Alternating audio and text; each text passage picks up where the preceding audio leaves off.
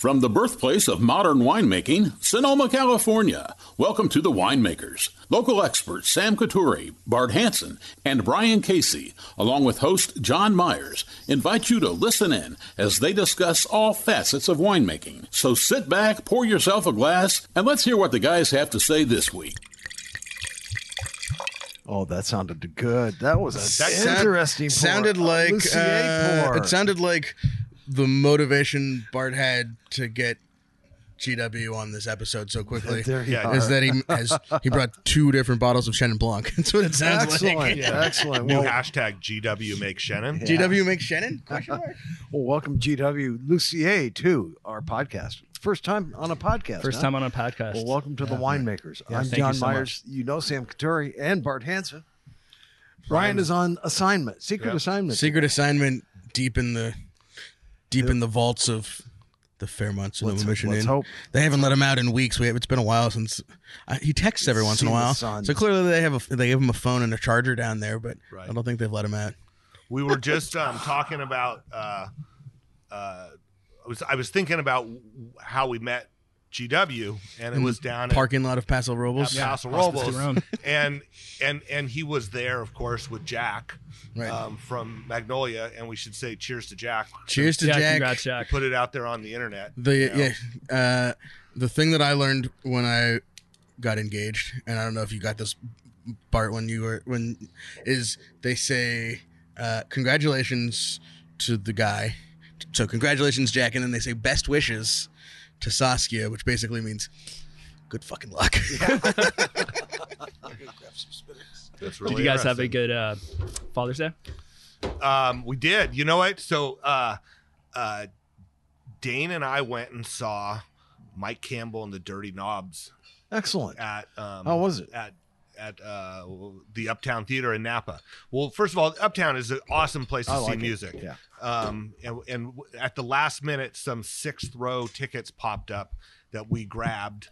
And Mike Campbell just shredded the guitar the entire time. It was awesome. He played a few Petty songs, and he explained why he was playing them, and interacted with the crowd really nicely, and it was awesome. So that was my Father's Day. I had some good time with Dane. Yeah, and my wife is in Paris, so I had a good day. I mean, I was just hanging out with the dogs, and that's it. And I'm old enough, because I grew up in Santa Elena in the Napa Valley, that my dad took me to movies at the Uptown Theater before it was a concert hall. Okay. Yeah, I think I saw the Mighty Ducks. Right. Play at the Uptown Theater. Right. Yeah, it was just a little tiny theater right there, but Yeah. it's I mean, I've heard some great people like Willie Nelson, Oh, Band of yeah. Forces Oh, played there. They used to be really active. Right. They're just coming back. Yeah. now. Yeah. But Bus Skaggs was there last week. Yeah, I mean, it great venue, great sound. So, and I don't know, there's something, Dane is not into, we're not into the same sort of music. He's really into music, and he really likes, what he likes. But he's also grown up with me, and so he's heard a lot of Tom Petty, to say the least. And he knew who Mike Campbell was from conversations and stuff, and they played a couple songs, and I caught him. He was like, he totally knew the song. He ended up having a great time, got into the music. So that's just goes to show that, when it's really good music and it's live, it doesn't really matter if you've seen it or not before, right? It's just, That's good music and it's live. That's it. Anyway, sorry, that was a bit of a tangent. What about you? How was your Father's Day? So this, I guess technically is my first Father's Day. My wife and I are expecting our first child in November, so we timed it perfectly. We're going to get through harvest, and then it'll be right before Thanksgiving. Timed it. And then tomorrow it's our second year wedding. Sounds like the baby's coming early as well. Congratulations, man. Yeah, it's just.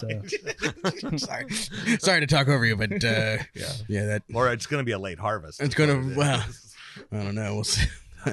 We'll see. That might be impossible. Seen some purple grapes. I've seen a lot of purple grapes. In fact, you shot something the other day and put it on. No, I didn't. Yeah, you had something on with some good-looking grapes. I'll tell you that. That was probably something from last year. Last year's grapes? No, there's definitely some, it's like table grapes and home arbors and stuff starting to turn color. Yeah. And it's the solstice tomorrow. It's going to be 100 degrees. Right. It's summertime. No kidding. Yeah. 100 degrees tomorrow. That's ridiculous. 100 degrees Why? tomorrow. Why did just decide to do that? Of course, it's across the country too. Why? Well, it's summertime. Yeah. There's 18 hours of sunlight. There's climate change. But it just went up so dramatically. And you back know, down 2 days later. that's this roller coaster we've been on all summer, all spring long. Was, you know, we've had There was rain. 100-degree days, and then 2 days later there was rain, And then frost. and then frost. I mean, it's just like you know, It's been a roller coaster of a growing season. the things, you know, it's a broken record if you listen to this show, but what climate change does is you know, you have more extremes, but you also have just more instability. Like the patterns and the expectations of what a time of year is and what the weather's going to be like during that time of year is all out the window. Yeah. Right? Yeah. Like it's not even... I mean, you have to be ready for everything, right? Totally. And as a kid, I remember, you know, going and canoeing on the Russian River in October. But whenever we drove over the hill into Santa Rosa and into the Russian River Valley, it was always rainy. It was always foggy. Now it's like always 80 degrees. And it was the same thing in the Napa Valley. You had that morning fog that from the San Joaquin Bay that was coming in, and you know, this cold winds at night when we were playing, you know, Little League and stuff like that. You would just see this marine layer getting sucked in from Spring Mountain, and I just don't see it anymore. No. I mean, I think we've probably had more marine layer this year, 2022, than we have the past 5 years. But I think that's just because it's been a lot windier, and it just happens to blow in. Right. It's not coming here naturally the way it would by temperature change, right? Inversions and Yeah. So anyway, welcome to the downers. No, Debbie Downers. No. You can't say that.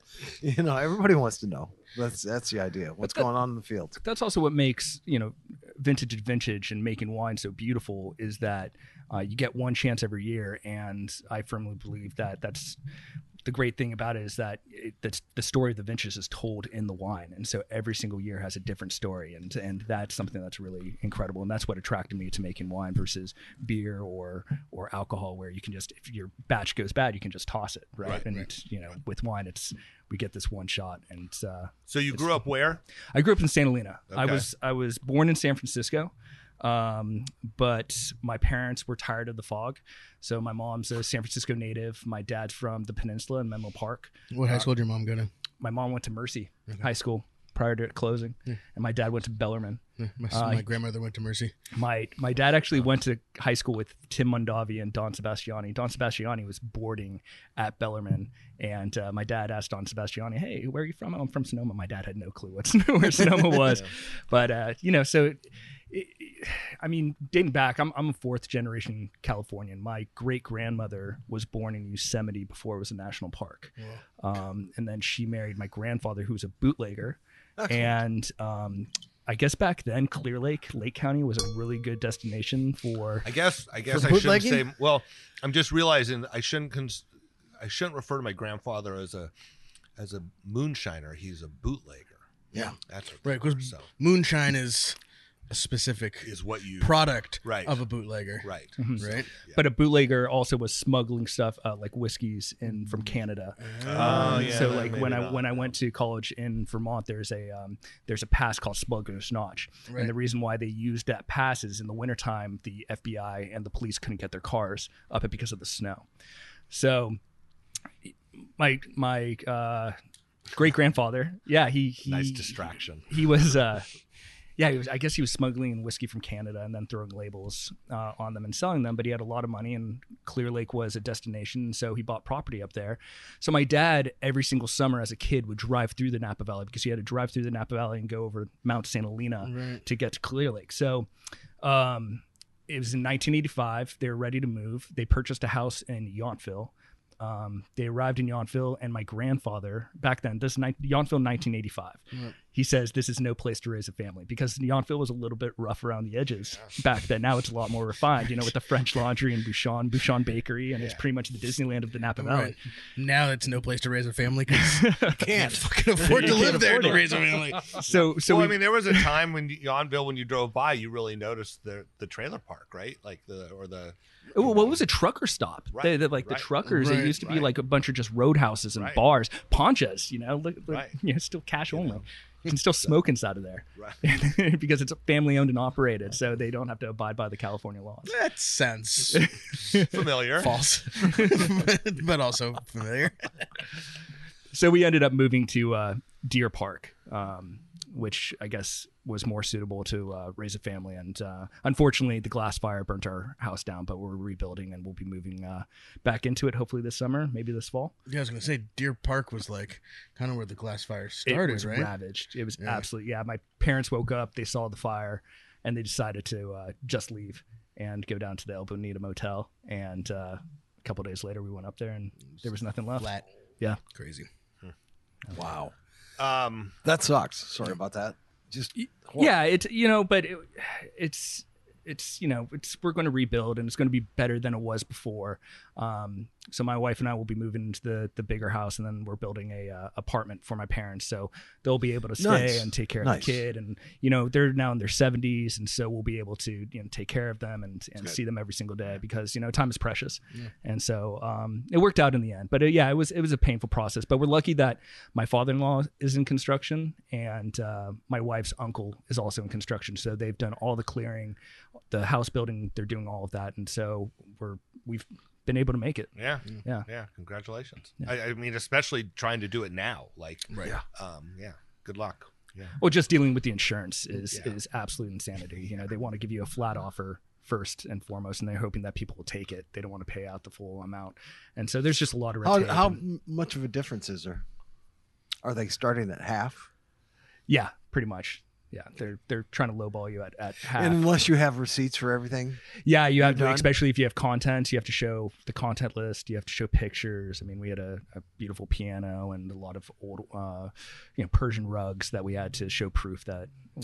I just had a requirement from our insurance company that we photograph all this stuff. Yeah. Every room and everything is photographed. Yeah. Well, we're recently canceled because of where we live. So they straight canceled They you. just canceled us. So we I were was like, oh, here's a neighborhood that hasn't burned yet. right. Cancel. Yeah. So So thank you, State Farm, for taking us on. But yeah. So the one benefit I have is, being a former military service member, is I'm a member of USAA, Yeah. and USAA is willing to cover the property up there. So awesome. they're because they're in Texas and they only have that one place in Texas and stuff like that. I don't think they are aware of Right. They haven't figured out that you're a bad investment yet. yeah. Well, good thing they don't listen to this. Yeah. Hopefully not. So you know what? Why don't we kind of go there then? So how did you end up from you Grew up in St. grew up Helena. in St. Helena, and then what was after that? So yeah, I was a junior in high school, and St. Helena High. and St. Helena High, class of 2003, and I was a junior at this time, and it was a fall semester, and chemistry was my first class. I remember it like it was yesterday, and my dad was getting ready in his room, and I was on the other side of the house getting ready in my room, and I heard him yell that we had been attacked, and so I turned on the TV and I saw the Twin Towers burning, and I was just in shock.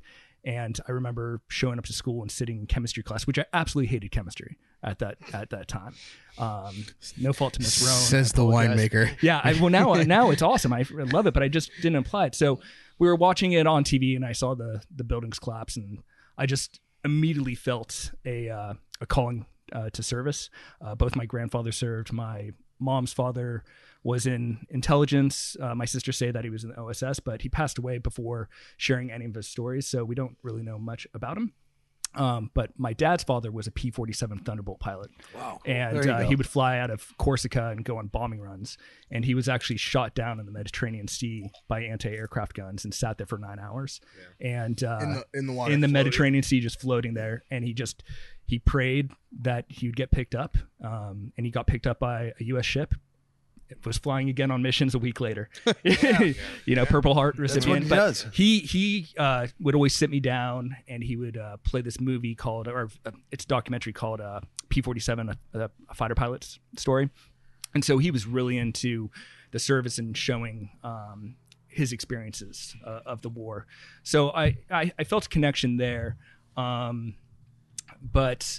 So I went to my dad and I said, Dad, I really want to go into the service. I'm thinking either, the Army. I want to be an Army Ranger. And this is when like Black Hawk Down had just come out. Saving Private Ryan came out a few years earlier. And Band of Brothers. So the 101st Airborne jumping out airplanes. And I was just like enamored by that.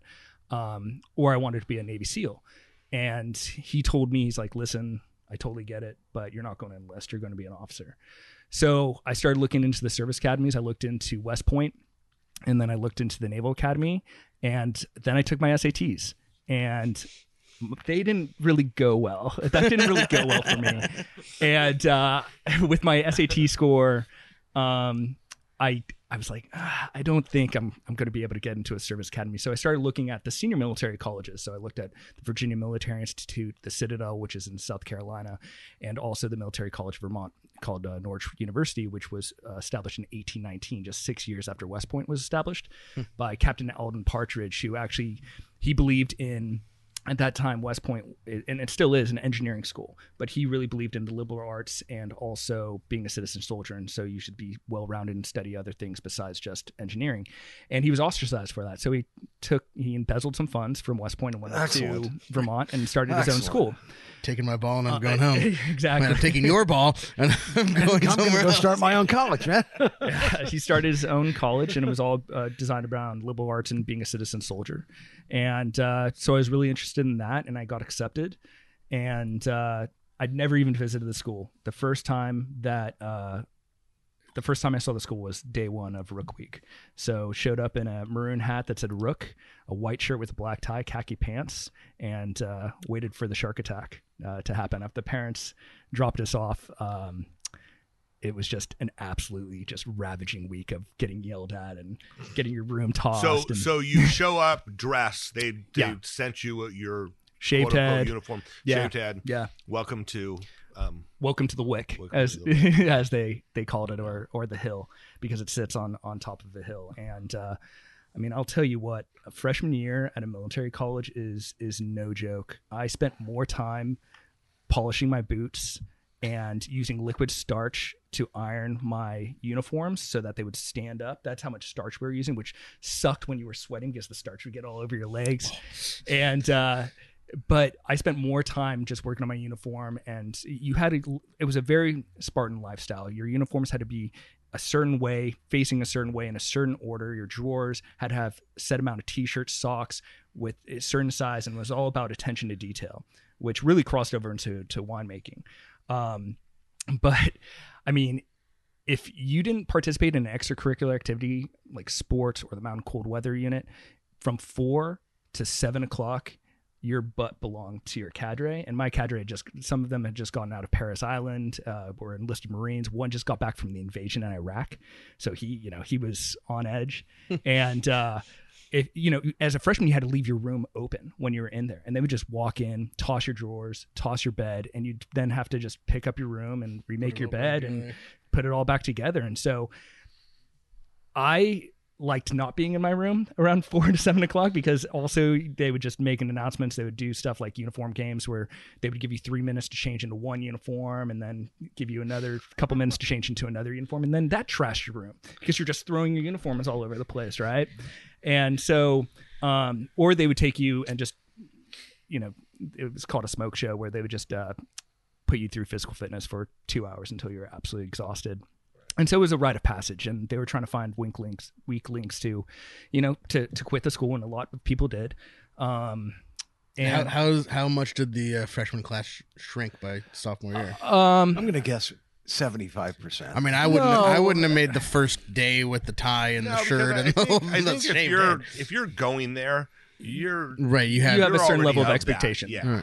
There was probably a good 25 to 50 kids, I would say, that just weren't mentally prepared for what they're about to go through. I mean, I tell you what, just hearing him say that, like, my father didn't go to military school, went from high school into the Marines, but he was like a Marine, and he was describing, like, I think he learned everything in the Marines, or maybe he was that way before, but that was the way our life was, right? Like, everything was folded in a certain Everything way. Sorted and folded. And so I'm sure you have to already kind of be that way. Like, you know what you're getting into to some extent. I knew what I was getting into. What I didn't know, like, was we had like shirt stays where you'd pin the shirt to your socks to keep your shirt tucked in. I had never done that before. I'd never ironed before. I now iron all my stuff now, but it was more of that stuff that I knew that I wanted. A ripped pocket, that's for sure. Yeah, I need to sew this, but it was just it was an absolute. The whole purpose of it was to break you down to build you back up. Right. But I remember I just wanted to avoid my cadre, and so I'm like, I heard of this program that the Marine Corps does, because I was in the Army department, but I didn't know. I could have switched departments. I could have switched into the Air Force. I could have switched into the Navy, or I could have switched into the Marine Corps. And there was this, because my grandfather was a pilot, I was really interested in being a pilot as well. And so the Marine Corps had a program called PLC, the Platoon Leaders Course, where you got a guaranteed flight school spot. If you made it through Marine Corps OCS, you would immediately go to flight school. And then the rest was up to you to pass flight school, but at least you had that guaranteed flight school spot. So I wandered down into the basement of Plumley Armory, where the Marine Corps department was, and none of the Marines, the officers, were there. So I'm thinking to myself, all right, what else can I do to avoid getting yelled at and, just avoid my cadre? And so, and at this point, as a freshman, you had to square your corners. So you're walking in the far right-hand side of the road. It's called the gutter. And you always had to walk in the gutter. And when you got to a place where you had to turn, you had to stop and do an immediate right face or left face. And you were looking straight ahead, and you had to greet your cadre or officers anywhere you go, but you had to look straight ahead. You couldn't be looking around. And the same thing when we were eating our meals, we had to sit at the front 6 inches of the seat. Our chest had to be touching the table. We couldn't even stare at our food. We had to square our meal. So you'd take a little bit of bacon or a little bit of egg, you'd bring it up, you'd bring it to your mouth, and then you had to put your fork back down before you start chewing and swallowing. Your hands had to be in your lap. This is the kind of stuff that we had to do. But like I said, it was a lot of details, and it was about listening and following instructions, right? So I wander into now the basement of Jackman Hall, and lo and behold, I wander into an Army recruiter's office. And if you've ever gone into a recruiting office, they just pump you up and everything like that. They're like, you want to be a mountain soldier? You can join the Vermont National Guard. You can be skiing down mountains and shooting your rifle. And it really fired me up. I'm like, yeah, I want to do this. So I went ahead and enlisted at 19. Had you ever skied before? Did you grow up skiing? Okay. My dad and mom would take us up skiing to Diamond Peak was always our place every single year. So I'd skied from probably 4 years old, and then in middle school everyone was snowboarding, so I switched over to snowboarding, and then I found that was not my style, and so I switched back over to skiing. But I got fired up, and so I'm like, where do I sign? And so I signed, and I went back home for summer vacation, and I go, Mom, I enlisted in the Army. And she had a meltdown because I didn't even talk to her about it. But then she came to the realization that I was 19 years old, and that I could make my own decisions. And so I did something called the split option program. Because of college students, the Army made a exemption, I guess, that you would go to basic training one summer, and then the following summer you'd go to your advanced individual training. But you essentially dropped out of college or dropped out of military school. No, not necessarily, because there were a lot of students that were in the Vermont National Guard, and there was a good relationship between the university and the Vermont National Guard, because a lot of the platoon leaders, a lot of the non-commissioned officers, all were cadets at Norwich. But if I had gone straight through that training, I would have missed my fall semester of my sophomore year. So I did basic training, which was 9 weeks long, the first summer. Where'd they send you for that? Fort Benning, Georgia. I was 11 Bravo Infantry, and so Fort Benning, Georgia is the now it used to just be the home of the infantry. Now it's the center of maneuver excellence. So the armor school is there. The armor school used to be at Fort Knox. Now it's at Fort Benning. And so I went to It's a big deal down there. What's that? Fort Benning. It's a big deal. Fort Benning it's hot. It's sandy. It's Georgia, it's wet. Man. It's Georgia, but that's where Airborne School is. That's where Ranger School is, and also the School of the Americas. So a really cool project that we did back in probably the 70s or 80s is we realized that if the U.S. government was going to control the future leaders of South America, let's go ahead and set up a military school for their junior officers to come to America, have the American experience. And so when they then get into the positions of being generals or dictators, they've experienced America and they're on our side. So that was a way that... Interesting aspect of it. Yeah.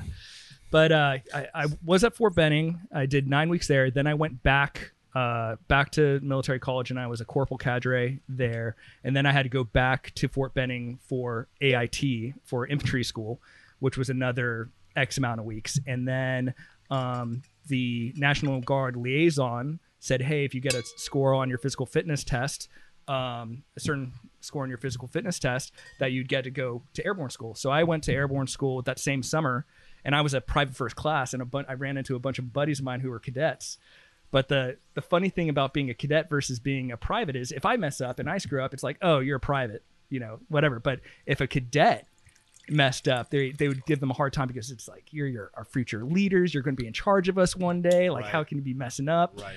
And so going back to, I'm not going to call it hazing, but initiating. Yeah. Initiation. Breaking down. You can call it hazing. Could you call it? Yeah. Should we take a quick moment to go back to the wine that we just finished? That was delicious. Thank you. Yeah. So the wine that we just had was it's an old vine Chenin Blanc vineyard out on Green Valley Road in Solano County.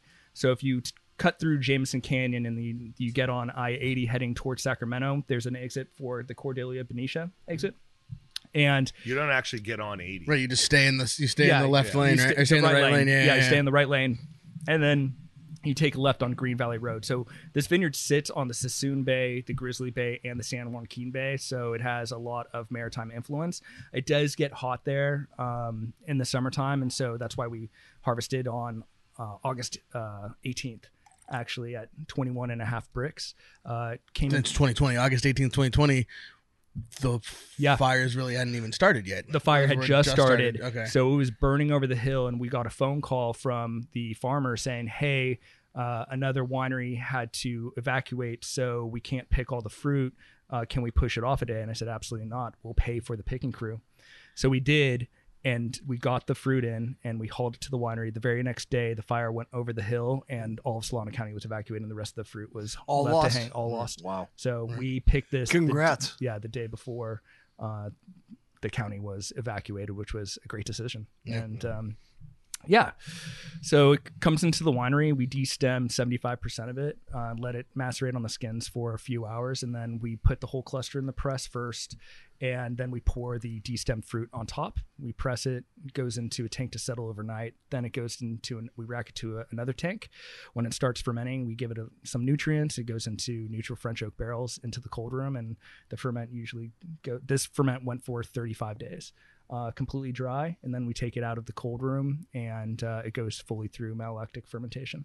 Can we talk about, and I know this, the destem maceration concept there. We do that actually for the Auditech Rosé. Yeah. But you don't hear about people doing that with white wine, or certainly Chenin Blanc, very often, right? I mean, mostly it's just whole cluster press, right? Yeah, so I feel like a little bit of skin contact gives Chenin a little bit more texture. The stems on Chenin Blanc can give a lot of astringency and also tannin, and we wanted to avoid that. That's why we keep the stems separate from the de-stemmed fruit. But it just gives texturally a little bit more.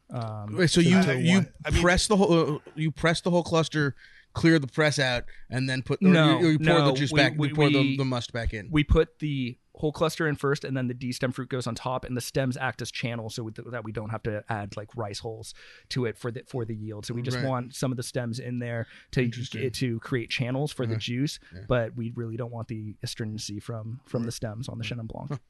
And this is a method that I actually picked up when making wine at Williams-Sonoma. We did the same thing for the Chenin Blanc that came up from San Benito. Vista Verde. Yeah, the Vista Verde vineyards. We de-stem 75-80% of the fruit, macerated on the skins before then putting the whole cluster in the press, and then the de-stem fruit on top. And that's, there was a time where dejuicing tanks over presses were so you not only to help you process a lot of fruit quickly, but it was also, there were things that you liked some skin contact on, right?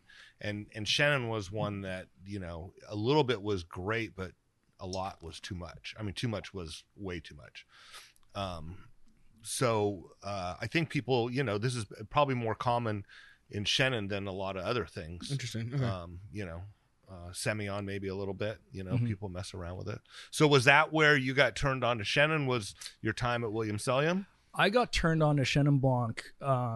One, it's a varietal that a lot of people can't find, and I like being different than just making Pinot Noirs and Chardonnays. I wanted to. Plus, my family comes from the Loire, the French side of my family, and so the Lussier side of your family? family? Lussier side of the family, yeah. Came from the Loire and settled in Quebec in the 1600s, but I digress. But what really turned me on to Chenin Blanc was a bottle of Domaine de la Toux Alou, Mont Louis. It was a monopole, and I was pouring Pinot for William Sellium at the Fairlawn Hotel when the Fairlawn actually existed. It closed during the pandemic, and we went to High Treason in the Richmond district, and that's where I had that bottle, and it was a transcending bottle of Chenin Blanc. I just was like, this is what Chenin should be, and this is what a great wine is. And I always have that taste in that bottle in my mind. And the thing is, it's also a less expensive grape varietal, and it's an approachable bottle price. I mean, you can buy Chenins from the Loire for $45, $50. I mean, that's a great price point. And so that really turned me on to Chenin, and I was just very curious of making it when I decided to start the Lussier wine label.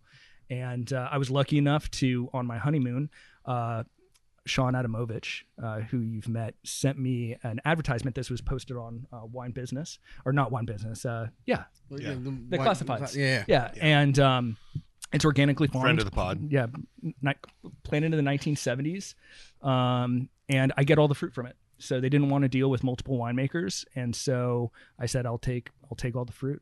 And it's been a great partnership, and we're continuing to. So that's the Jurassic or no, the Solano County? The Solano County. The Jurassic Park we made last year, but I was unable to secure a contract this year, and so it's a one-off.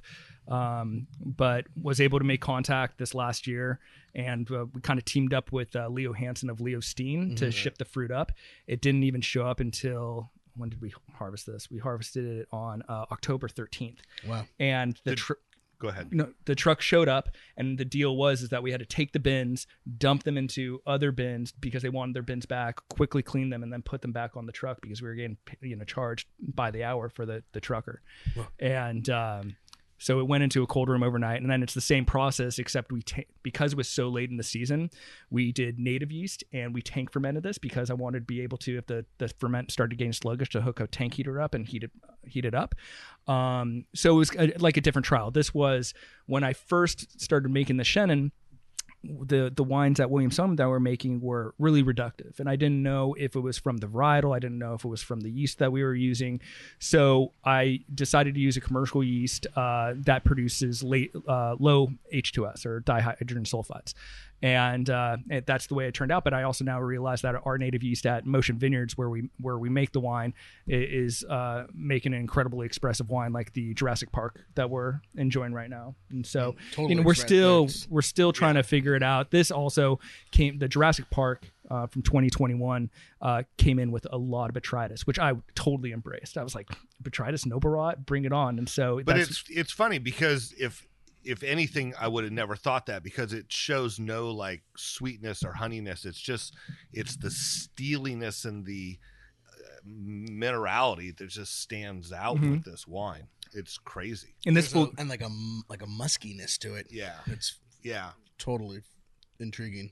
Yeah. It's two different expressions of Chenin Blanc from two different great sites. One's on alluvial soils in a maritime environment. But the Jurassic Park on limestone soils, but closer to the ocean, and it's a colder environment, and it's a coastal environment. But there's a common thread between both of them, and both fully go through malolactic fermentation as well. For comparison's sake, you picked the Solano County. I mean, obviously it's a different year, 20. Yeah. At 21.5. Correct. In mid-August. Correct. Second one came in basically 2 months later, obviously different vintage, but 2 months later. At 20.5 bricks. It's 11.9% alcohol. I rounded up to 12. Yeah. All right. Well, that also makes sense for some of the way it's tastes also. Yeah. Totally. Yeah. Yeah. They're both delicious. I absolutely love making Chenin Blanc. We've actually had people try to buy out our contract in Solano County. and be like, oh, they're paying this much. Well, we'll offer you this much. I think he's probably in that office behind you over there. Yeah. 2 offices over. 2 offices. Sorry, I was like, wait, guilty by wall space. by neighboring. Yeah, by neighboring. Yeah. Shout out Joelbert. Right, exactly. Actually, and Miss Burt, because we know she's probably, the one who listens. Right, she probably listens. Dr. Natalie, I can never pronounce that last name. Dr. Natalie Z. Well, they're both delicious. Well done. I appreciate it. Thank you. Yeah, I just love making it. It's a fun project. It's unfortunate that we're not going to be able to get to the Jurassic Park fruit this upcoming year, but we'll try again. Yeah. But I mean, this is the original. This is one of the Solana County is one of our cornerstones of the wine label, and it was the first time I'd ever made Chenin Blanc by myself, and yeah, it's really fun, and we hope to continue to do it because I really like having a white wine to complement our Pinot Noirs that we make. Can you talk at all about the label? Is this a old etching that was no copyright, or is it something that you had done? I own the copyright to this wine label. It was done by a gentleman named Stephen Noble. He lives in Petaluma. He's done actually a lot of wine labels, a lot of liquor labels. If you have a new American Express card, he redrew I think it's a Spartan on the American Express card. If you buy the new banquet beer from Coors, that new steel etching style that he was the one who did that. And so the label is a representation of our family. So my wife's family raises all their own meat. So we raise all of our own beef, all of our own pigs, sheep, goats, chickens. Where? In Santa Elena. Mm-hmm. So my father-in-law was born he was born in Knights Valley, he was born in Santa Elena Hospital, but then moved out to Knights Valley as a kid. And then his parents purchased this 9-acre parcel right next to Casa Nuestra. Mm-hmm. So it's in between Casa Nuestra, Rombauer's right down the street, and then Chateau Boswell is across the road. And he refuses to plant vines to it. So he has 9 acres where we raise all of our own meat, we grow all of our own vegetables. If at the end of the season, we'll pickle all of our own vegetables. We can our own tuna. So that's an ode to Confit, like in olive oil or something. Yeah. And then we hunt. So during hunting season, unfortunately, deer season is in August and September, and with making now Chenin Blanc and Pinot and the weather getting warmer, I can't hunt anymore. But my wife she's adamant that she's still going to be archery hunting and rifle hunting when she's 7, 8 months pregnant. Yeah.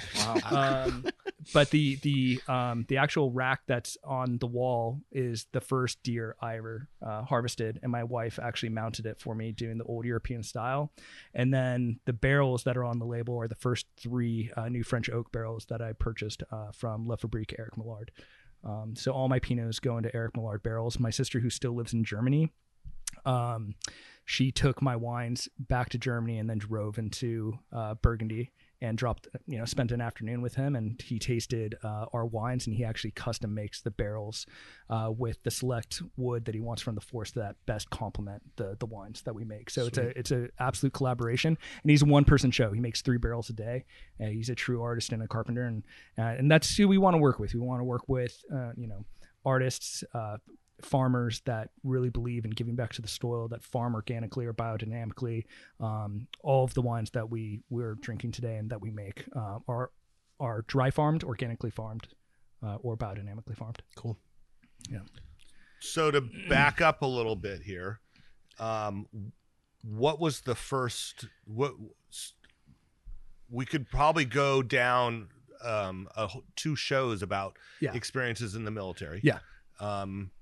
Can you kind of give us a little bit of a brief, get you through the military? Anything you want to speak to that, please? And then, how did you find yourself all of a sudden as an intern in a winery? Yeah. So, make a long story short, let's fast forward to senior year. Originally, getting back, I decided to go Army. And I was really interested in flying helicopters, and I'd passed my the flight exam, my flight physical, and it was one of those years that the Army needed helicopter pilots. So if you put aviation down as your preferred branch, you were going to get it. And I remember having the list in front of me, and it has all the branches, and you rank them 1 through 16 or 1 through 12, how many branches, because the Army's completely changed since I was in, and the structure.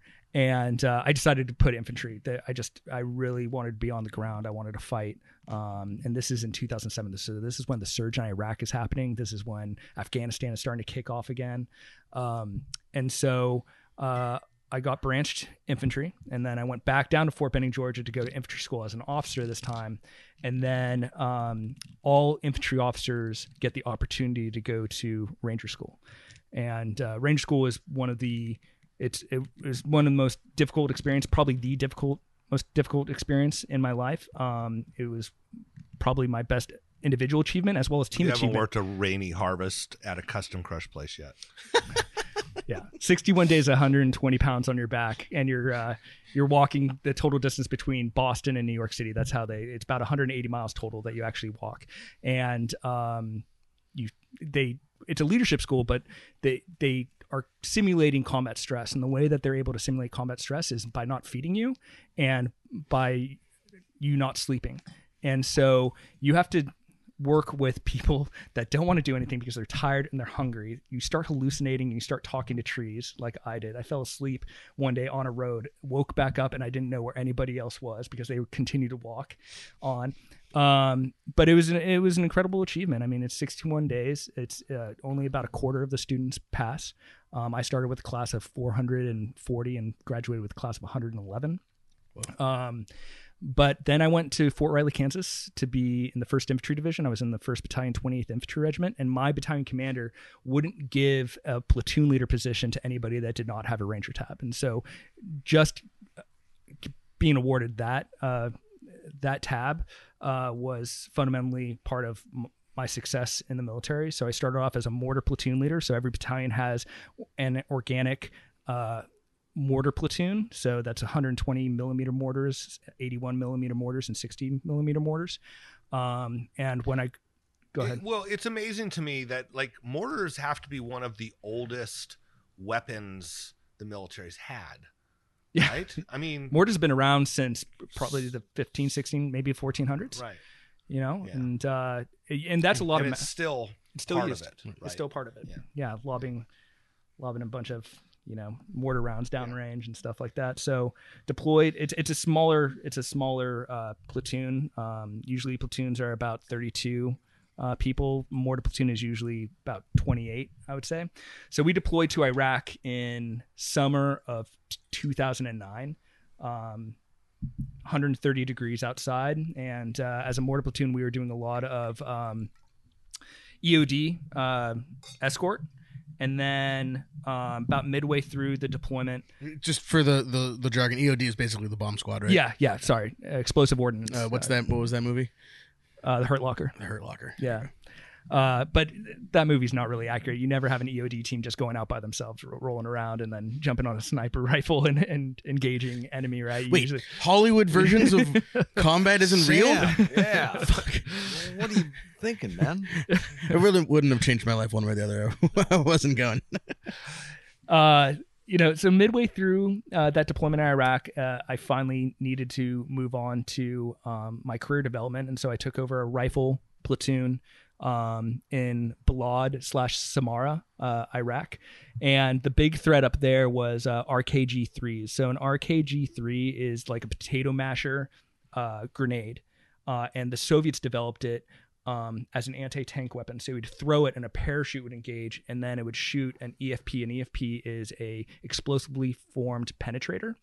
And it was a tank killer, and it would actually shoot through the tank, and it would destroy the tank from the top down.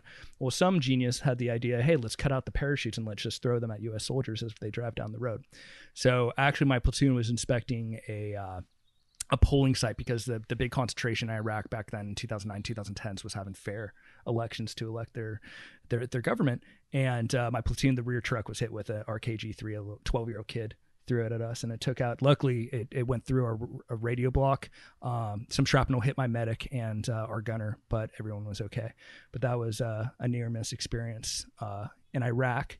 So then I took over as after my platoon leader time. I was an executive officer, and a company executive officer as a first lieutenant is required to be the logistician of the entire company. So I was responsible for redeploying back to Kansas my entire company, and rifle company that's probably 150 soldiers. So I was dealing with inspections from Navy Customs. I was dealing with inspections from the Coast Guard and getting the company back safely with all of our equipment accounted for.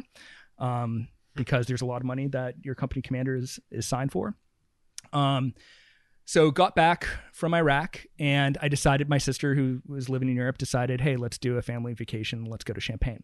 So I went to Champaign for the first time. And, growing up in the Napa Valley, as a kid, I didn't have my dad was a food broker and my mom was a teacher. And so I didn't have really the appreciation. I knew when harvest was coming. I knew that, I knew when my friends' dads were growing beards, that it was harvest season and everything. But it was harvest season always in my family. But it was I didn't have an appreciation for it, and I really took it for granted. And so when I went to Champaign in 2010, I remember my sister, who speaks French, she studied at the University of Bordeaux when she was back in college. And she was talking to a local guy at the farmer's market, and he said, hey, you need to go to this guy's house. He gave us the address, and next thing you know, we're driving through a residential neighborhood, and it's this guy with his son building a cellar out of cinder blocks. And my sister inquires, hey, is this wine label, and do you make champagne? And he goes, yeah, come on back. So we're in the backyard, and there's Brittany Spaniels running around, and the wife's just bringing out like unlabeled bottles of champagne. And that experience, and then following that experience, going up to Jovier and doing the same thing, going to these backyards with these families or these small producers, I really realized the beauty of hospitality and what winemaking is all about. And it's bringing people into your home and sharing a wonderful thing that you've created, right? And so that really stuck with me, and I was really interested in making sparkling wine. I really was. And then I realized that if I was going to start my own wine label and I was going to make the sparkling wine the way that I wanted to do it, I would need about 7 years of capital, because I wouldn't be releasing my wines for about 7 years, right? So, Chris Cottrell. How's that going in the meetings with the accountants and Morgan, Chris?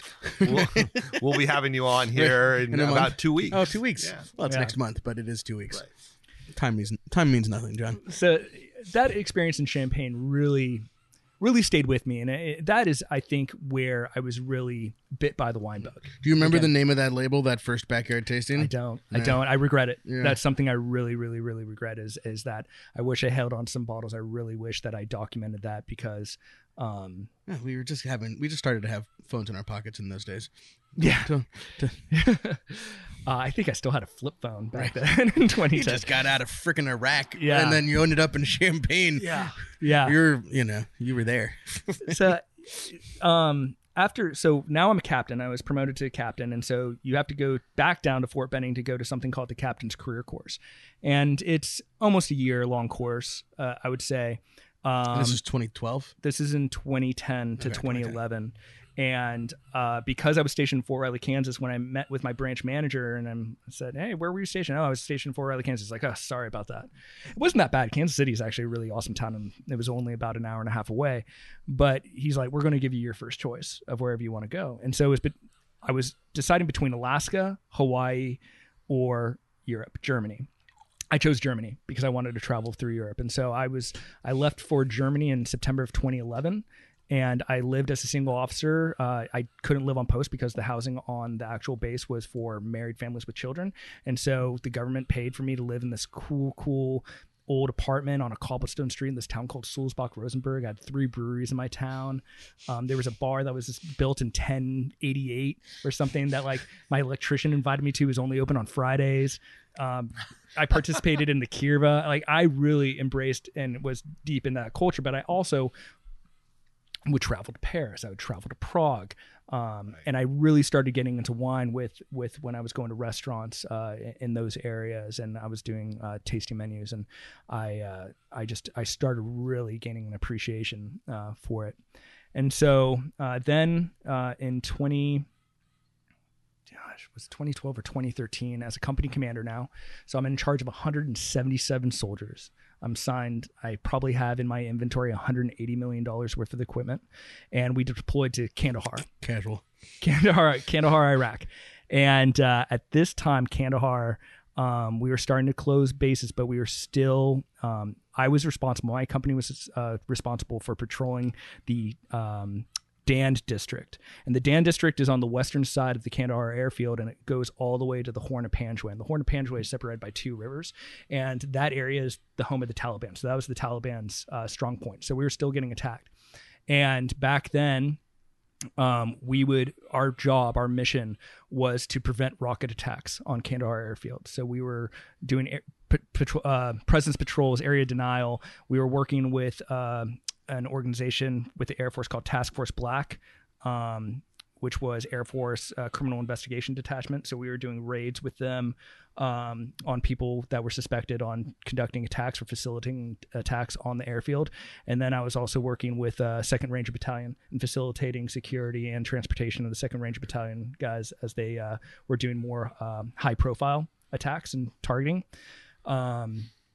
So really active, a lot of missions. The scary thing with Afghanistan where we were is the tactic that the enemy was using at that time was we were using metal detectors to detect minefields, but then they got clever and they were starting to make mines made out of wood. So we had to have dogs going out with us. But a lot of people were finding that when we had to walk in a single file row so that if a mine was set off, we weren't all in the middle of a minefield, because what was happening was when people were doing a regular formation called a wedge formation, which is pretty much the flying V, for lack of a better term. Ducks fly together. Yeah, ducks fly together.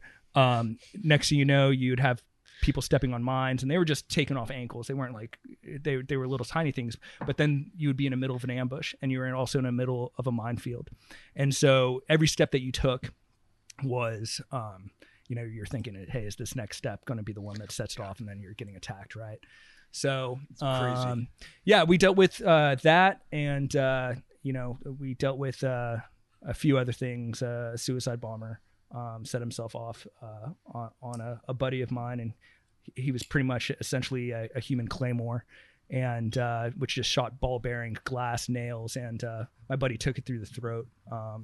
But he survived. He got evacuated and he survived. But yeah, it was a gnarly time. And so when I got back from Afghanistan, I decided to resign my commission. I was just not enjoying it anymore. I'd done it for 7 years. Total? 7. 7 years. 7 years total, 2 combat deployments. Yeah. And so I got out, and I was thinking of what I was going to do. And I remember I was out processing, and there was a magazine with this hard hat diver on the cover.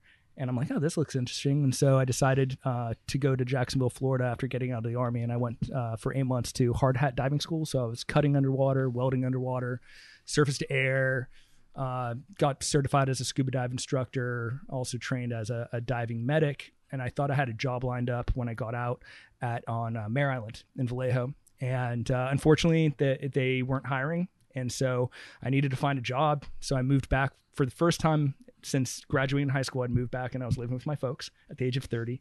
After 2 combat missions. Yeah. Yeah. 2 combat deployments. Did your mom make Diving you fold the school, socks like they did? Germany. No, but they were still treating me like I was 12. From my perspective, it was just like, hey, do you want something to eat? Going shopping? Do you need string cheese? Yeah, exactly. And I couldn't find work. I at this point I was looking at, And this is what, 2013, 2014? 2014. Okay. 2014. And I just started dating my wife when I got back, and I was unemployed. I couldn't find any work, and I just decided at that point, I'm like, wait a second, I'm back in the Napa Valley. This place is absolutely gorgeous.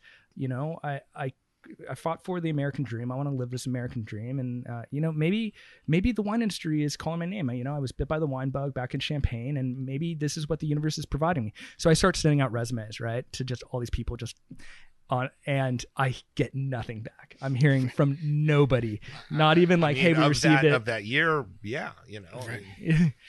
Back then, getting an internship was hard. Now it's hard finding interns, right? Right. And so... And your resume probably terrified people. My resume probably Right. did. It was nothing but military experience. Nothing but military. Yeah. And, Yeah. I know people would have hired you in a moment just seeing, oh, yes, hire him. Well, everything happens for a reason. I'm sitting here because of all the decisions that we've made. So, no, it's not a bad gig, and what doesn't kill you makes you stronger. And so, but what I did when I finally got into a position of hiring people. Well, wait a minute. Where'd you get hired? So where did you get hired? Hold on. Okay. Yeah. I'm going to segue a little bit. That when I finally got it, I promised myself when I would get into a position where I was going to be hiring people, no matter what, I would at least give the person a phone call that applied and have a conversation with them, and the rest was up to them. But that experience really drove me to I know how I want to treat people when it comes to having conversation and hiring people. So anyways, getting back to I'm unemployed, so I reach out to Sonoma County Meat Company. They had a position open, and I got a job as a butcher retail for a few months, making minimum wage, and I was commuting over the hill over Mark West Springs from Santa Elena over to Santa Rosa every single day. But I was, my paychecks that I was getting, I'm like, I can't survive off of this, right? So I don't know if you guys ever played or heard of the Bocce Ball League in Santa Elena and Crane Park, but my girlfriend at the time was on a team, so she asked me if I wanted to be part of the team, and so I said yeah. So I was playing bocce ball, and Matt Peterson, who was the cellar master at Paul Meyer Winery, he's now the assistant winemaker at Staglin Winery, was on our team. And so I had him, he was having a conversation with somebody about him trying to find interns. And so I said, hey, I'm really interested in an internship if you don't mind. And he's like, yeah, send me your resume. So I sent him my 100% military resume, but he understood because his dad was in the Army. So he was all about it. And I remember getting hired, and this is in 2015. It was July 6th was my first day at Paul Meyer. And I was working with Cale Anderson, who the winemaker of Cale Wines as well. And shout out to Cale. The winner of the Black Wine Guy Hospice de Rhone auction item, which included a bunch of... For some reason, Cale, who lives in Napa, went to Paso to buy an auction item that had Dane Cellars and 16600 in it. Really? And he paid an exorbitant amount of money for it. It was, it's embarrassing for the kids. It's for the cause. Thank you, Cale. Cale is absolutely amazing. He really took the time to just explain things and that weren't overwhelming, and he really cared, and he really took the time to really have interactions with the interns, which was super great. And so I knew then after the Paul Meyer internship, I said, this is something that I really want to be doing for the rest of my life as a second career. And something that really kind of set the way for me starting my own wine label was he had the interns make rosé. He's like, hey, you can do it in a team, you can do it as an individual, but I want you to take the Saunier from the fruit that we were sorting in and make a carboy or a barrel or whatever of rosé. And the rosé that I made won. And so that started the wheels turning of like, do you remember what the juice was? Oh, it was just like a random Saunier blend. It was a Cabernet Sauvignon that came in at 28 to 30 bricks or something, just high octane. And so how to do the water addition. I didn't know what I was doing, but I guess it turned out okay. So, a little water, a little acid, and a little bit of luck. Yeah, a little bit of luck. That's all you need. It was very rustic. I wish I had a bottle of it still, but the rest of the inventory burnt in the fire. But my dad was loving it. He was popping corks every single night drinking that rosé. It was natty. It was cloudy. Like I said, I don't even know if it had sulfur in it. Let's jump back to the two wines here. So we just tasted I want to try the second Pinot. The 19 Côte de Beaune. Côte de Beaune. Yep. And now we're going to do the 20.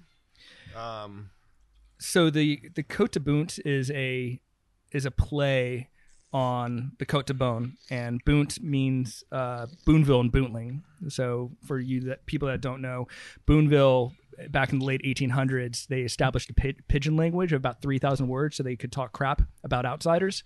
And it still lives on today. Probably there's only about 100 speakers. They used to teach it in third grade at the local elementary school. I'll add a link to the dictionary. Okay.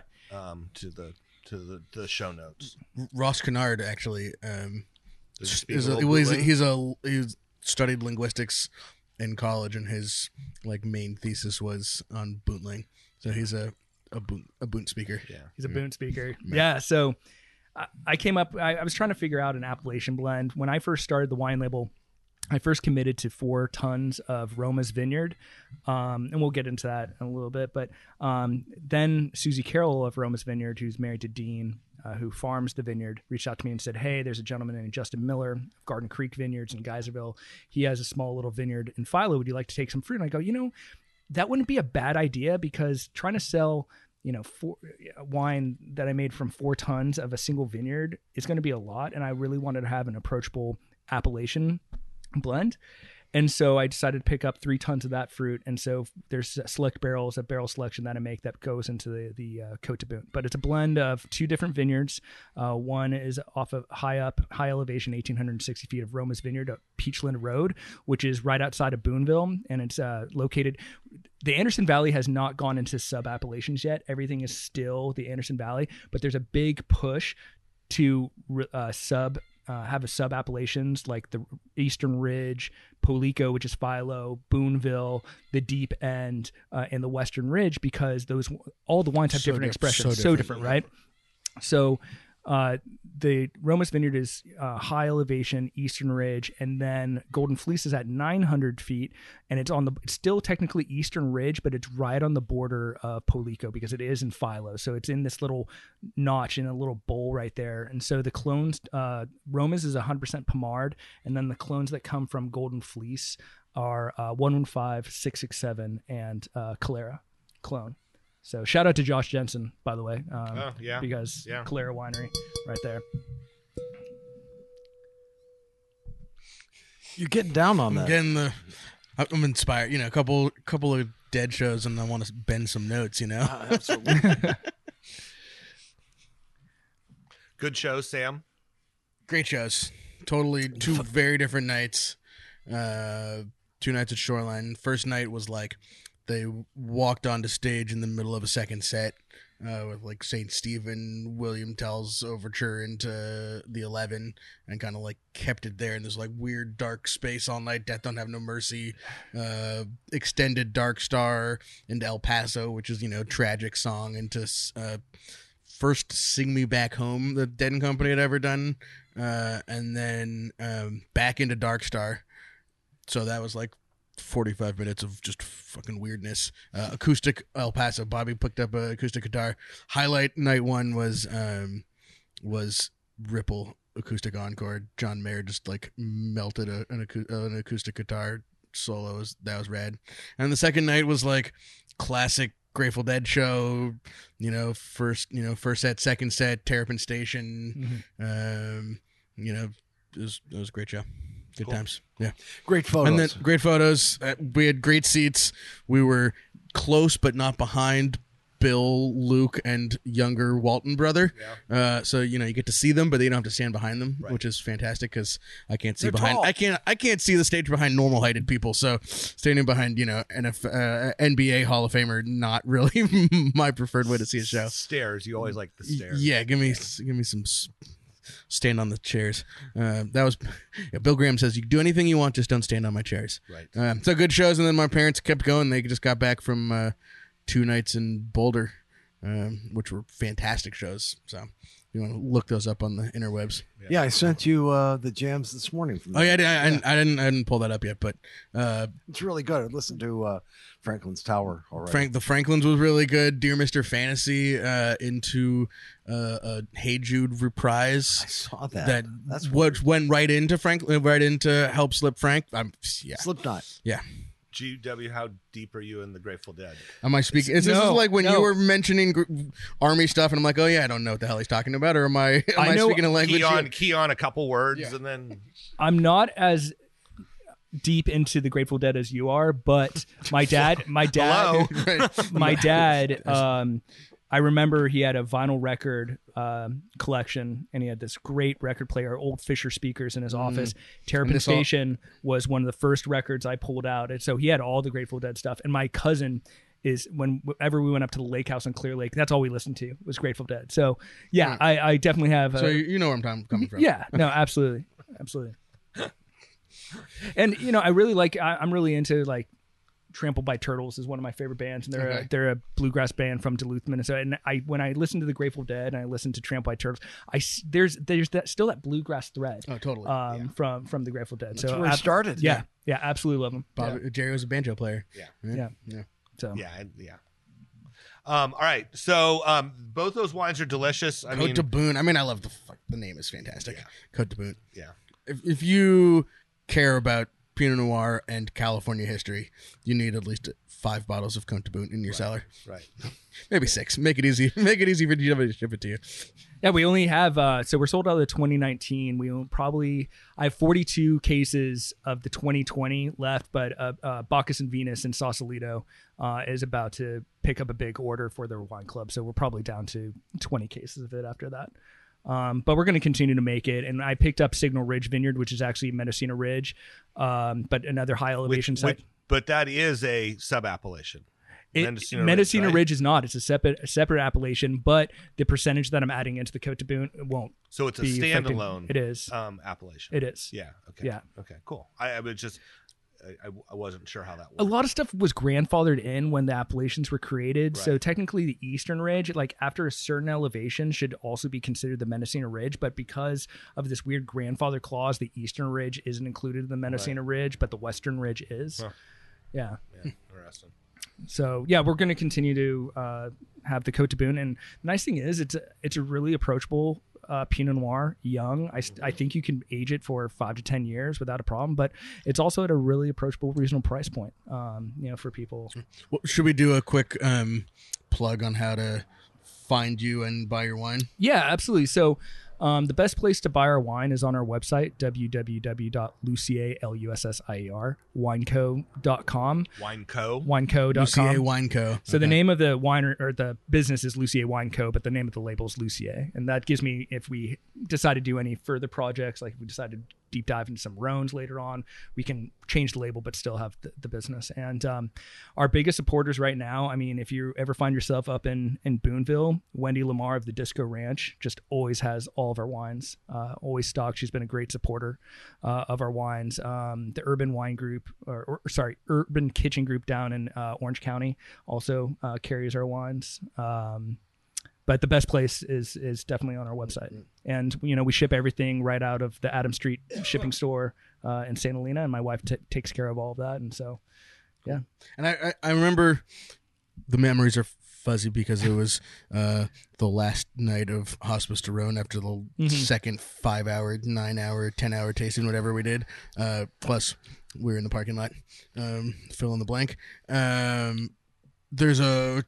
There's a charitable aspect to all of these, or no? There's some some charity work you do, right? Yeah. So we're a sponsor of an organization out in Montana called Heroes and Horses. It was started by a Navy SEAL named Micah Fink. And you have to go through a really strong, intense application process, but he takes at-risk veterans who are at risk of committing suicide and just need a lifestyle change. And he takes them out into the Montana wilderness on horseback for 41 days. And they do everything from yoga to working out to wrestling cattle. And it's the purpose is 41 days is to get them over their bad habits and do an entire renaissance or recreation of the human being to push them onto the edge of discovering who they really are.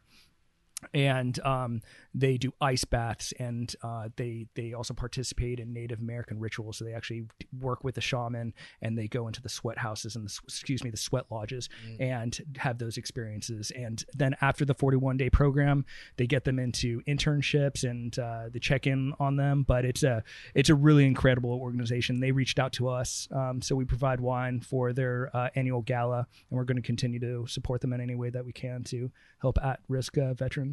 Cool. Yeah. Sounds like an amazing program. Yeah. Serious shit. Serious wine too. Yeah. Beautiful stuff. So, And I love the label. I appreciate it. Thank you. Yeah, the label's awesome. It's I've just never seen one quite like that. We like to be unique, so. And you hit it. And we also want people to have a conversation around it while they drink it. So if it's not the artwork, it's all the information in regards to I want people to understand when they're drinking the wine of what they're tasting and why they're tasting it. So the soils are an incredible part of it. When we harvested it, the native fermentations, how much oak we use. And we also do a lot of stem inclusion. I'm a huge fan of stem inclusion, always has been. The Roma's Vineyard that we'll be tasting later on is 100% whole cluster. Let's taste it right now. Yeah. So which one first, Golden Fleece or Roma's? Roma's for sure. This is Chris Cottrell's favorite part of the show. When we're drinking wine and pouring wine and not talking. Right. Thanks, Chris.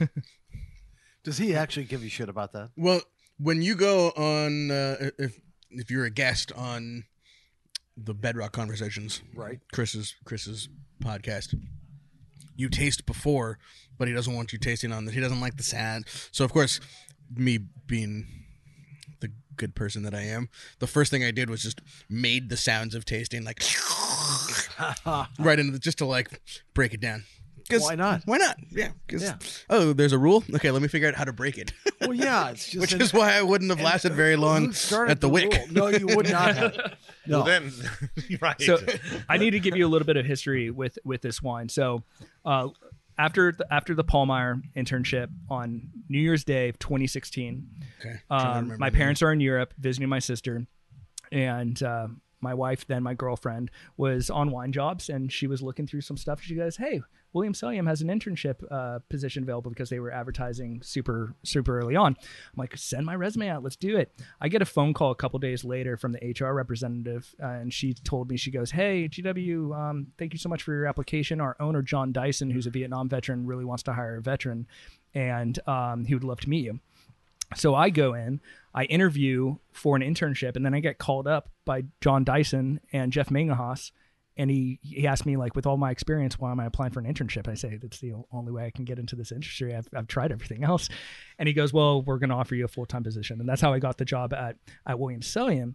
But what was the job they offered you? A cellar worker. Right. Yes, just a cellar worker. Cellar worker A. Right. And then he was a cellar worker B. Right. That's when they trained him on the forklift, right? Yeah.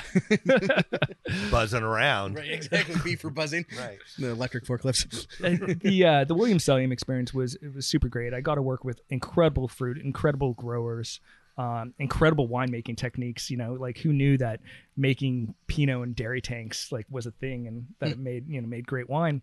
And but every spring, nobody ever wanted to go up to the Anderson Valley Pinot Fest. So I'd never even heard of the Anderson Valley. I was like, Alexander Valley? And no, Anderson Valley. Well, way up north. And so I raised my hand. I said, I'll go up to this place called the Anderson Valley. This is in 2016. And I poured there every single year, 16, 17, and 18. And then I left for my new job and started the wine label in 19. But so I went up to the Anderson Valley and was absolutely enamored by it. Just the culture, seeing that guys were still just wearing overalls and speaking this weird pidgin language, and the wines were really expressive, and it was just different than the Russian River Valley, and I fell in love with it. And in 2018, I was up. They were doing the Pinot Fest at Camp Navarro, and I was up there with Sean Adamovich, who's my barrel salesman as well, and Dean Carroll was the guest farmer. He was the guest speaker, guest grower, and he was talking about this site up at 1,860 feet. This guy was an Alaskan bush pilot for 20 years. He was landing on glaciers. He had the guy's had a great life. He's in his 80s now and still farms the vineyard entirely by himself. And I knew at that moment when I started the wine label that he was going to be the first person that I reached out to. And so I did reach out to them, and a couple of days later, after I reached out, and this is now in 2019, I had to go and have an interview with his wife, Susie, about my intentions of what was my intentions of this fruit. And she wanted to date their daughter or something. Yeah, what are your intentions with my it was fruit? almost like that. It was almost like getting interviewed on a first date. And they really liked where I wanted to take the vineyard and the style of wine that I wanted to make, and it made a great partnership. And so I took 4 tons. I still get the same rows as I did in 2019, and it's such a crazy site because it sits so high up in elevation that it's super cold in the morning, and it takes a super long time to warm up, and then it's warm nights. So when we harvested this on October the 7th, it was 65 degrees on a biodynamic fruit day, full moon out, right? And but the stems are lignifying before they even get fully through veraison. And by the time you pick at 22.5, 23 bricks in October, the stems are petrified. They are brown, like just sticks. And so it's like, you know what? This vineyard is telling us that we can get away with the whole cluster without, we can have the stemminess, but we don't have to have the greenness. And so I originally got turned on to 100% whole cluster when I had some old bottles of Domaine du Jacques that Sean provided for me because he was an intern at Domaine du Jacques. Wait. Yeah, to say the least. Make that louder and bigger. Yeah, that's.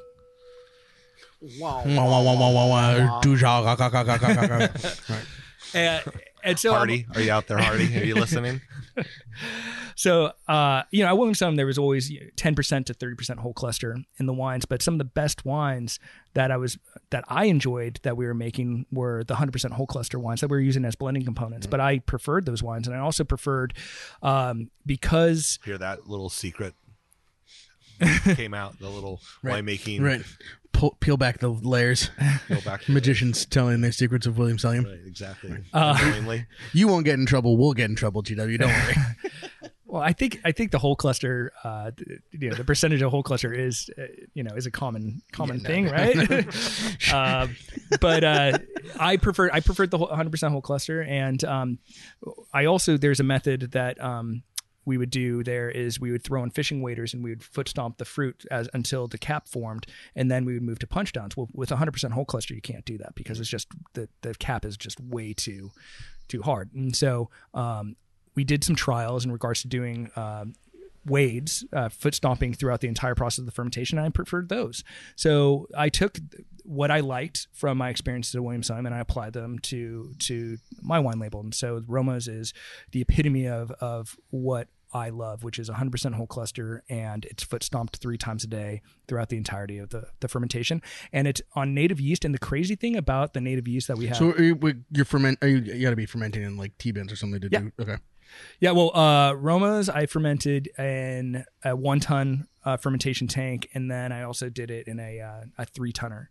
And the crazy thing about the ferment, but this one, was just a 1-ton ferment. The rest went into the Côte de Boont blend. This was 100% whole cluster in a 1-ton fermenter, and the ferment finished in 14 days, but it never got warmer than 72 degrees. When it came in, fascinating. Yeah, so the yeast that we have finishes, but it never gets hot. And the great thing about not having a hot ferment, especially with this wine, is the heat is not extracting bitter seed tannin or stem tannin. And so I don't know if I went to another facility, if whatever the yeast is, the indigenous yeast at that winery is, if it would work the same way. Right. But at Motion Vineyards, with whatever the yeast strain that's in the winery, it just works with these types of wines. The interesting thing will be is over time how it changes, because as different clients come in, there's going to be different yeast all exposed. Yeah. So the science, right? At least what's starting the fermentation is probably coming from the vineyard. Right. Yes. Right.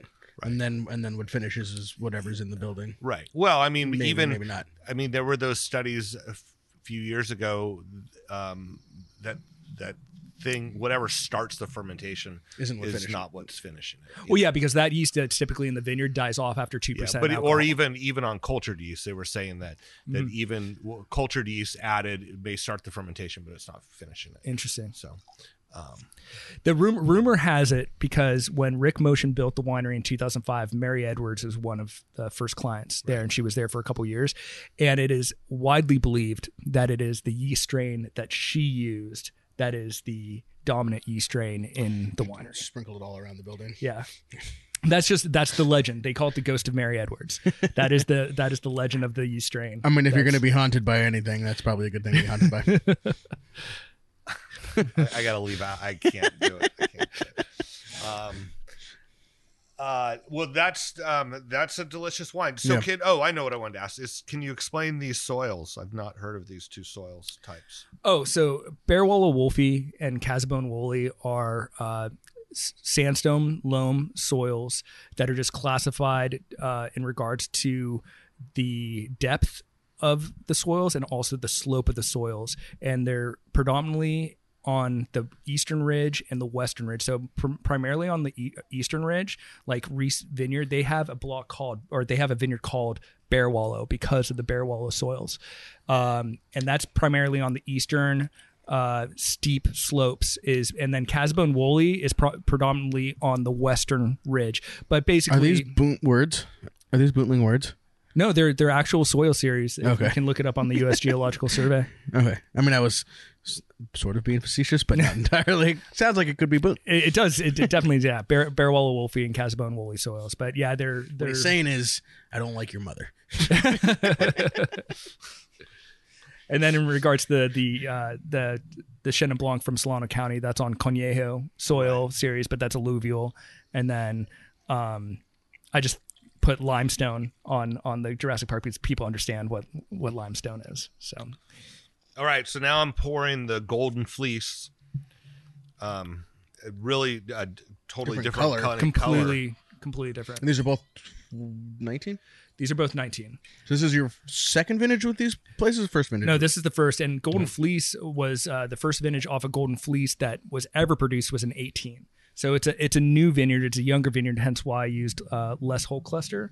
But the farming is really intense. So Justin Miller, he has a winery called Garden Creek Ranch and Vineyards, and he's now on the third generation of the same farmers that live on the property, and they go up, and his kids went to school with the Pratt family, not the Platt family, but the Pratt family, and their great grandfather invented artificial laughter for television, and so they bought this ranch.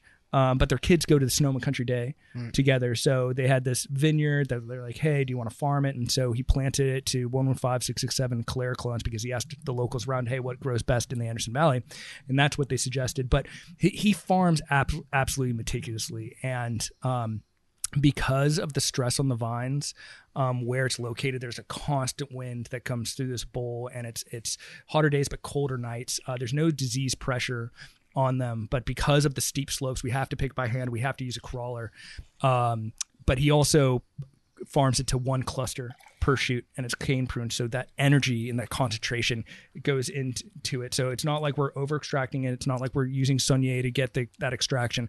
It's just the energy of the vines that's concentrating all of its energy into a few clusters. You probably don't get the lignification in the same way. No, absolutely not. And also because there's not as much water. So Roma's Vineyard was dry farmed. Not as much water? No. So the pond last year in the 2020, we had zero water in the pond. Okay. So he has water in this pond, but it dries up.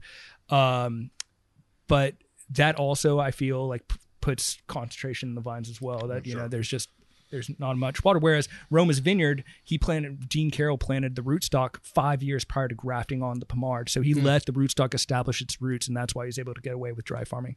But Justin is on his way to achieving a zero carbon footprint for this vineyard. That's his goal, is that he believes that his kids are going to be taking over the business in the future, and he wants to give them something, and the best way to do that is by farming responsibly. There you go. Yeah, I mean, there's not a lot of rain out there. There's not a lot of water out there. Right. Well, there's hardly any wells out there. There's even the Boonville water, the city water, is contaminated, and they're working on like bringing in water from the state. What's it contaminated with? I forget. They did this entire presentation on the local water in Boonville, and it's like in a state of emergency in regards to like this program of bringing in like fresh water. Wow. Yeah. That sucks. It's not the only place in California dealing with stuff like that. No. Cambria on the coast is out of water. They just don't have water. So like if you go to a restaurant in Cambria, they don't serve you water without asking. And as they get into the summer, like restaurants will stop using dishes. Right. Because they don't want to have to wash. There's not enough water to wash dishes. Right. So you get plastic silverware. Fort Bragg was like that. Mendocino. Yeah. Mendocino has nothing but water towers all over the place. Right. Yeah. I mean, water everywhere and not a drop to drink. You're on the coast. There's not a lot of groundwater, and when you do have, it's got salt in it. Not good. Desal. Yeah. Tell your representative of the California Coastal Commission, don't deny desalination plant permits. What the fuck fuck are you thinking? Sorry. Well, and No, that's I- even I That's totally- something that just understand happened that. in Southern California. have Yeah. you ever watched the documentary Rivers of the Lost Coast? No. It's about fly fishing back in the 50s and 60s on the Russian River, the Eel River, and the Smith River. And the fish protection projects that really are in the Anderson Valley, because you have the Navarre River watershed right there, and then you have the Guala River. They're running out of water for the steelhead runs. But back in the 50s and 60s, the rivers were thriving with steelhead all summer long. And so that's a big, like, Pinot Fest every single year during the tech conference. There's a big section discussing the waterways and how we can help, save the steelhead and save our waterways in Mendocino County. Rivers of the Lost Coast is on Amazon. There we go. Check it out. It's awesome. Yeah. Great documentary. Wow. Yeah. That was a lot. That was a lot. Can I ask you what GW stands for, or you don't want to say? No, it's fine. My name. So you don't want to say? No, my name. It's Mark Grant Whelan Lussier. My name at birth was supposed to be Grant Whelan Lussier, but my mom's father, who's a traditionalist, said that the first son should be named after the father. So they named me Mark, and they sandwiched Grant next to Whelan as my two middle names. But then my mom didn't want me to be called Marky or Junior as a nickname, so they nicknamed me GW. That's Grant Whelan. And what was your nickname in the service? My cadre called me Lucifer back in military school, because Lussier, Lucifer. See that one coming. Yeah. And then GW, it's fun. Yeah. Once you're the captain, you don't get It was shitty sir. nicknames Yeah, anymore, right? Yeah, The thing is a lot of people just refer to you in military college and your peers as your last name, because your last name was on your chest on the right hand side, and then as an officer, all the enlisted men had to call me sir, or What was your nickname in the military? Sir. Right. It's just sir. I do get a kick out of the fact you had to starch your uniforms until they stood up. Yeah, those were the old days before the kind of the wash and wear pre-pleated uniforms that we have today, and suede boots. Like, we were still using black leather boots, and the majority of my time was I should have studied more, but I didn't want to get yelled at, so I just concentrated on my room being super clean and my uniforms being super, Perfect. just perfect. The one question I didn't ask about your, academy days, military college days, you went from living in St. Helena to like Vermont, northern Vermont. Yeah. What was that first winter like? That first winter was absolutely insane. I'm talking negative. I've never experienced negative 30 degrees before. I remember they're like, oh, it's 5 degrees out. You can still go run outside. You're like, what? Yeah, we had a field house, but at the field house, just people running all over the place and stuff like that. As a freshman, you'd have to wake up. You'd be the first one to wake up if you were assigned to do morning calls. And we had Admiral Dewey went to Norwich, and we have his old mast that has signal flags on it. And so the regimental commander determines, depending on the weather, what the uniform is. And so we would have to run outside as a freshman, look at the uniform flags, and I've never felt my nostril hairs freeze. And then you come back inside and your nose begins to bleed because of how cold it is. And then we would have to do these morning calls to wake up the upperclassmen on one of the floors. And we'd be like, go something like this, like, sirs, good morning, sirs. This is outstanding Norwich University Delta Company, sirs. Today is the 21st day in May in the year of our Lord, 2003. The uniform of the day is X, Y, and Z. And we'd have to say the uniform, what was to eat, how many days till the junioring ceremony, how many days till graduation, how many days till commissioning. We had to have this all in our heads, and we'd go up and down the hallways just repeating this for 30 minutes to wake up the upperclassmen so that they would wake up, shave, get dressed into their PT gear, their physical training gear, and go out to morning formation. Yeah, there were some great memories. I mean, one of the best memories in wintertime is as they don't do this anymore, but it was called the UP 500. The UP meant Upper Parade Ground.